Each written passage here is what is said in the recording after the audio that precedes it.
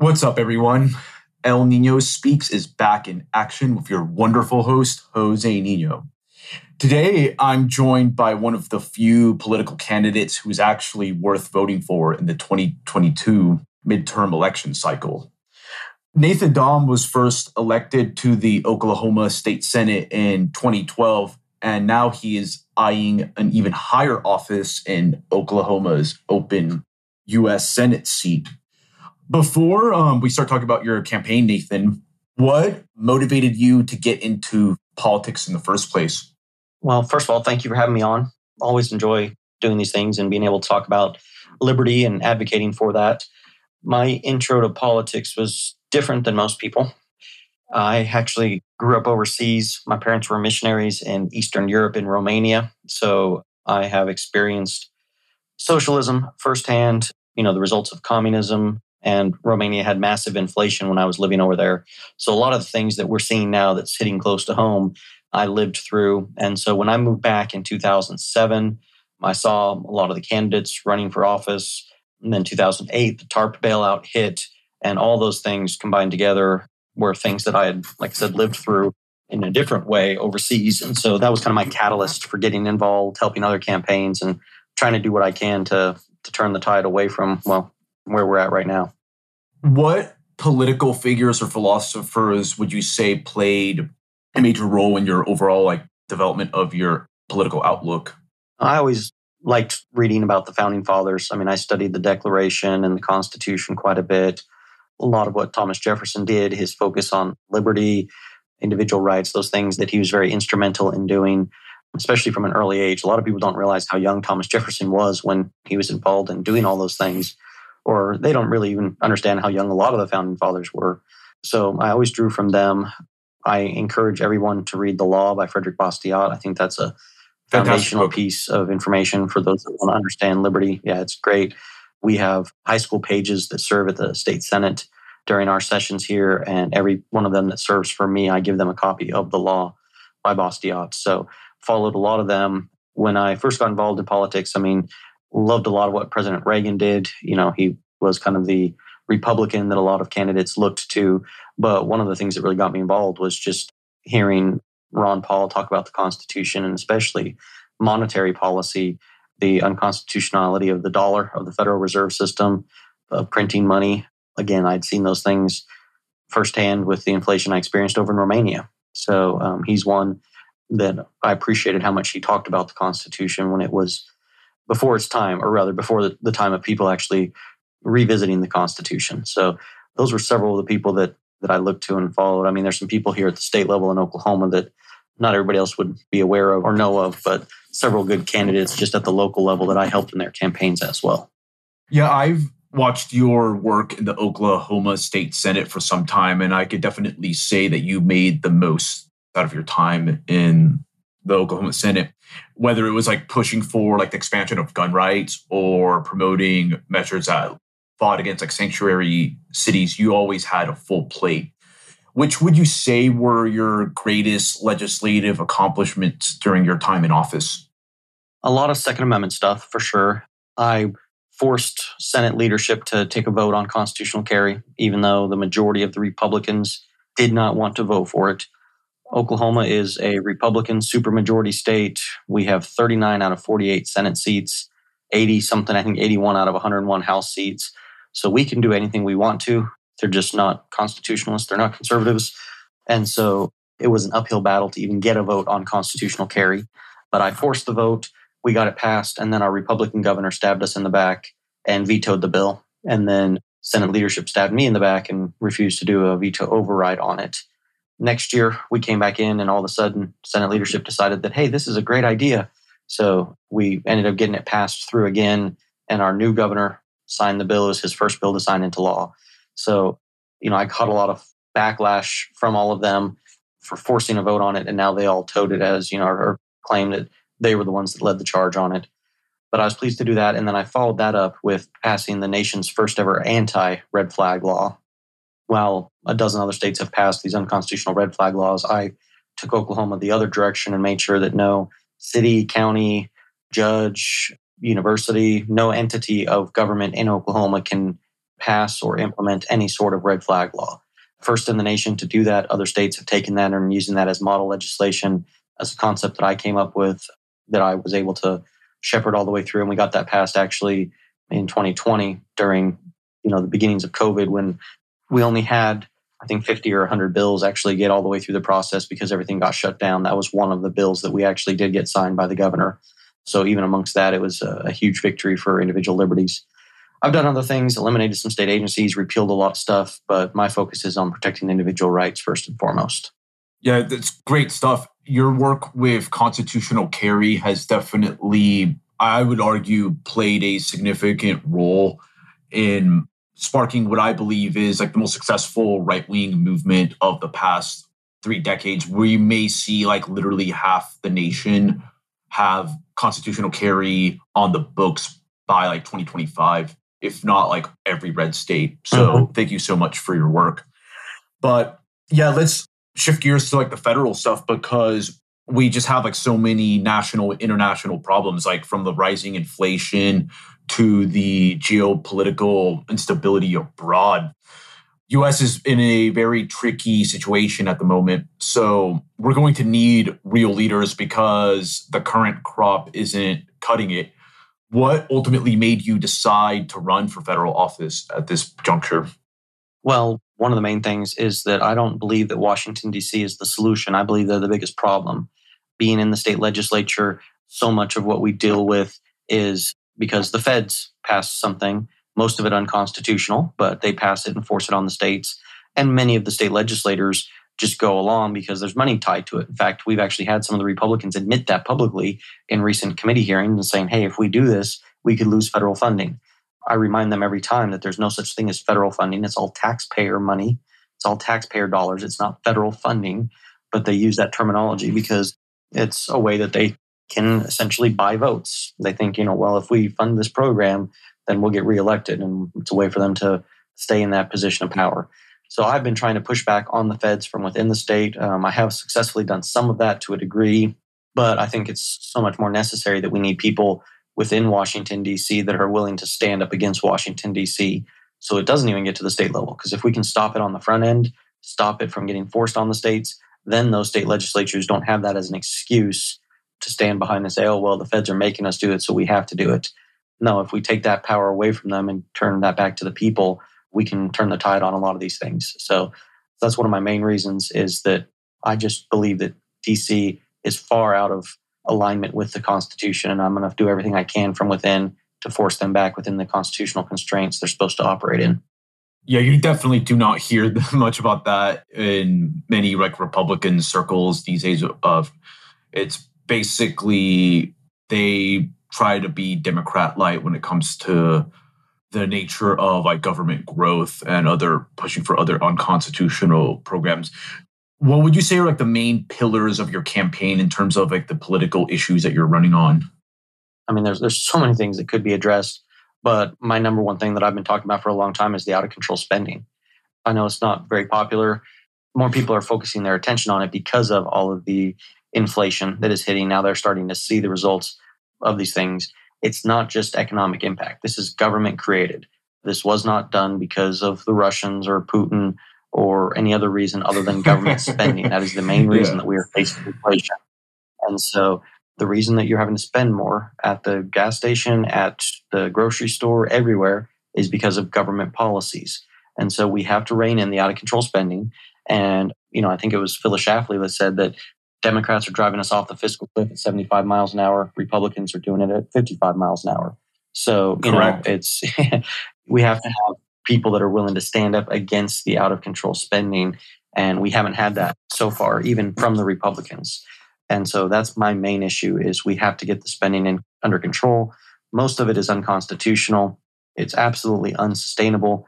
And the fact that all children born in this country are now $90,000 in debt, going to be soon $100,000 in debt, that's just immoral. It's wrong that we are putting future generations so much into debt. So the debt is one of my top issues.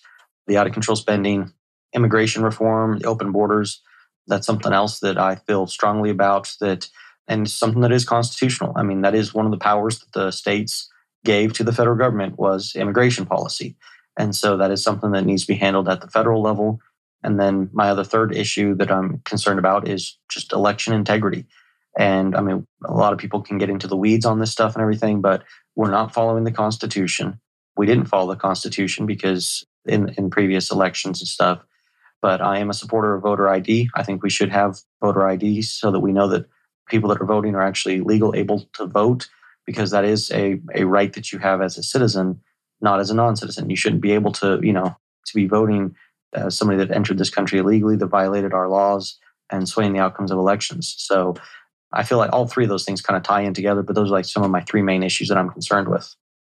You said that you were largely inspired by Ron Paul. Do you share more or less his vision for foreign policy, which is actually pretty controversial in most mainstream Republican circles? But would you say that you're more like a restrained, like non-interventionist on foreign policy?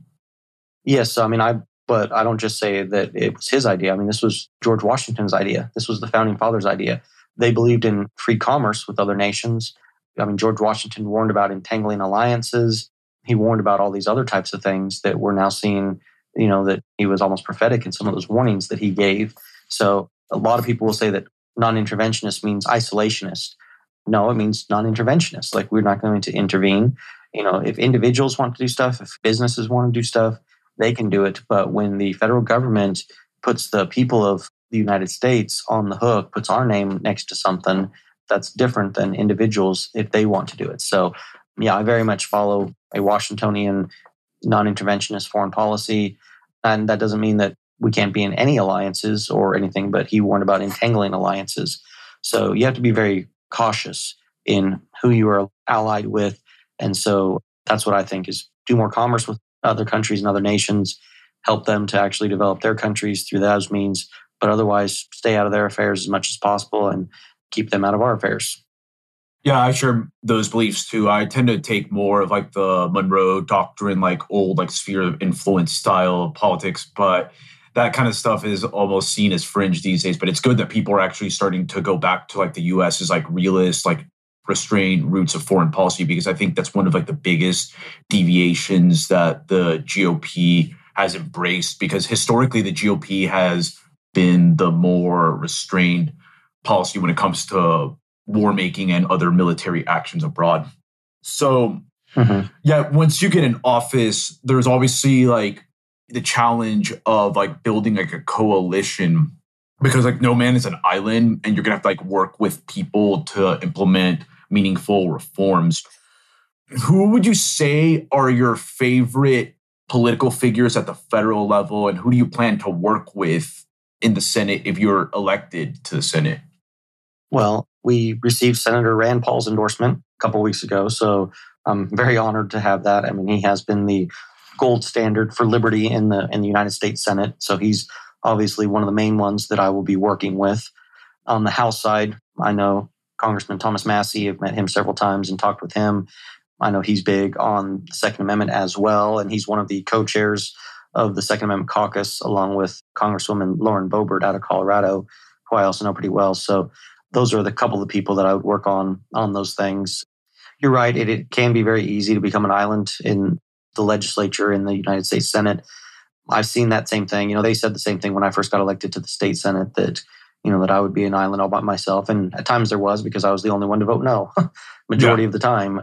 So in some ways you can be an island, but if you don't play the game the way that everybody else does, if you actually stand true to your principles and things, there's sometimes that you'll be able to agree with somebody and work with them on a policy, and then you might be against them at the very next bill that they're proposing.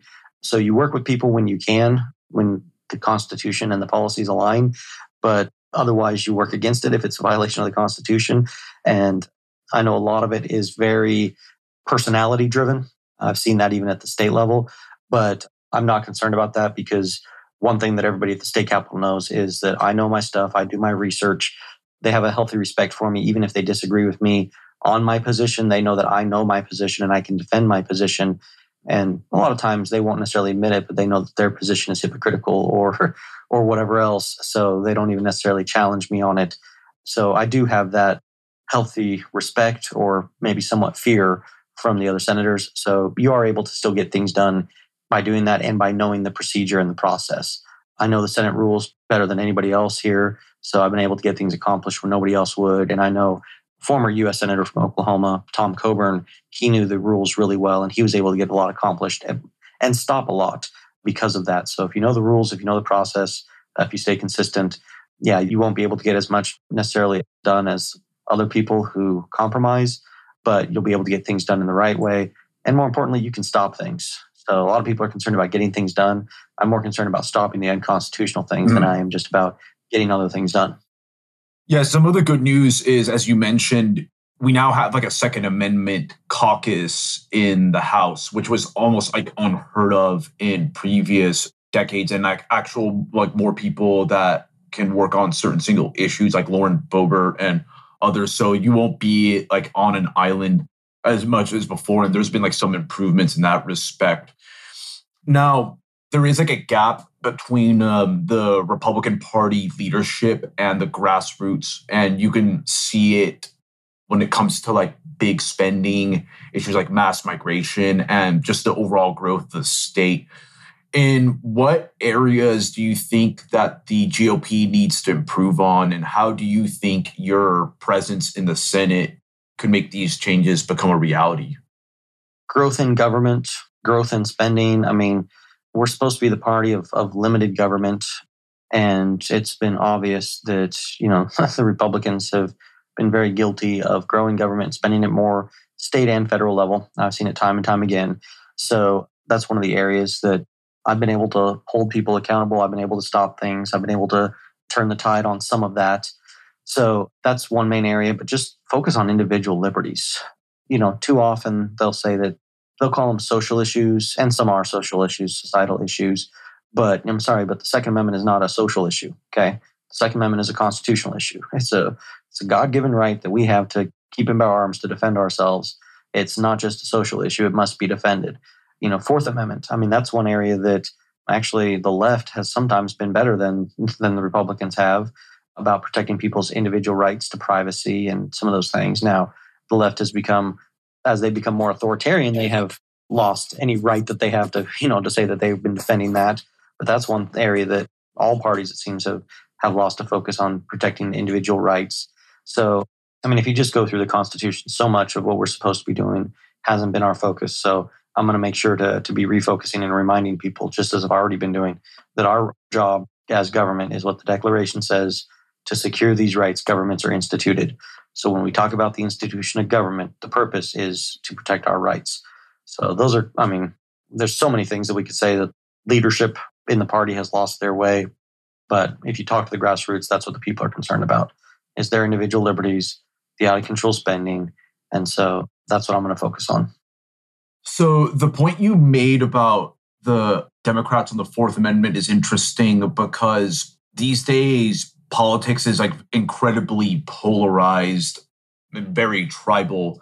So you don't really see a lot of productive work on bipartisan issues that actually like benefit the American people and enhance their freedoms. If anything, I've always argued that anytime you see a bipartisan measure, you can be like 90% sure it's actually like pretty bad. But yeah, do you envision yourself being able to work with Democrats when you get in the U.S. Senate, and what kind of issues would you work with them on?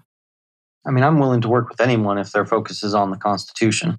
And so, I know that there are those that have, been able to, they always say reach across the aisle or those things.